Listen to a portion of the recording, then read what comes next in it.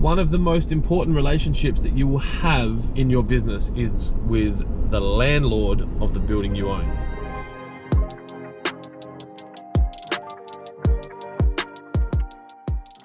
Good morning and welcome to In the Car with Clint. I have 3 separate landlords currently and do not own any of my own property. And that has been a forced position for a few reasons. One, when we first opened, I couldn't afford to buy the building that we needed. We were probably looking at, $600,000 to $800,000 for a warehouse in Kent Town or Stepney, and we had exactly $20,000 to open a shop. So that was to pay the first 2 months rent plus stock plus computers and stuff. So that's a story for another video. And then as we've grown, all the profit that we've had inside the business has been redeployed against buying more stock, hiring more staff, getting more uniforms, getting more vehicles, opening more locations, acquiring new businesses. So there's a commercial reality for a lot of people that are growing fast that they will never be able to own their property unless they have a high profit business like Google. So the relationship that I have with my landlords is one of the most important relationships that I have. And it's one that I think a lot of businesses don't give enough attention to.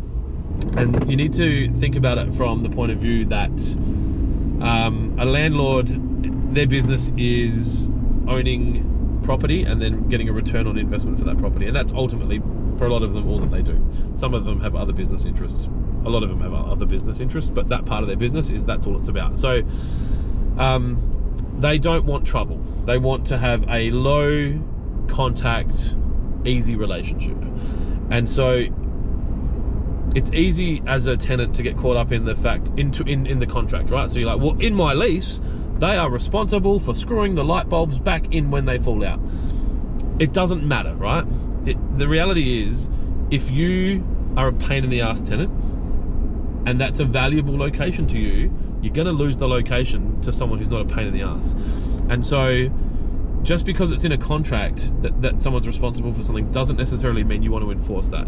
I think sometimes it's important as a business owner that doesn't own a building that's important to them to think about not being a squeaky wheel. You don't want grease, right? If that person owns, 10 buildings, and you are one of them, and there are 7 of you that are a pain in the ass and 3 that aren't, you are very easily going to get forgotten. And that's not a bad thing, especially if you're in an area that's high growth or good potential, or there's a lot of opportunity for landlords. And landlords need tenants. I'm not going to undersell that, right? Without good tenants, landlords basically are just businesses, building owners.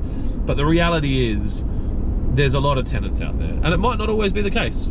The smart landlords look at long-term relationships and take a short-term, maybe economic loss. One of our landlords was great with that. He identified that getting a business in that was going to be there for a long time at a lower than market rate at the time would result in a better return on investment later and low stress.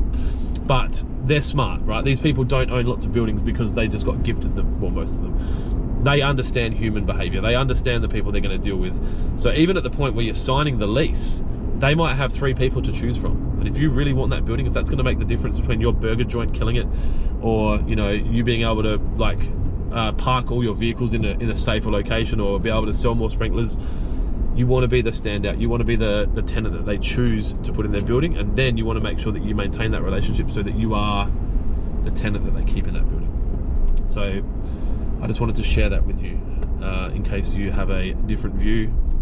That's fine too, but just be prepared for the result of your behavior if you treat them like shit. Thanks for tuning in to In the Car with Clint today. Have a wonderful day. Be kind to each other, be kind to yourself, and I'll talk to you tomorrow. See ya.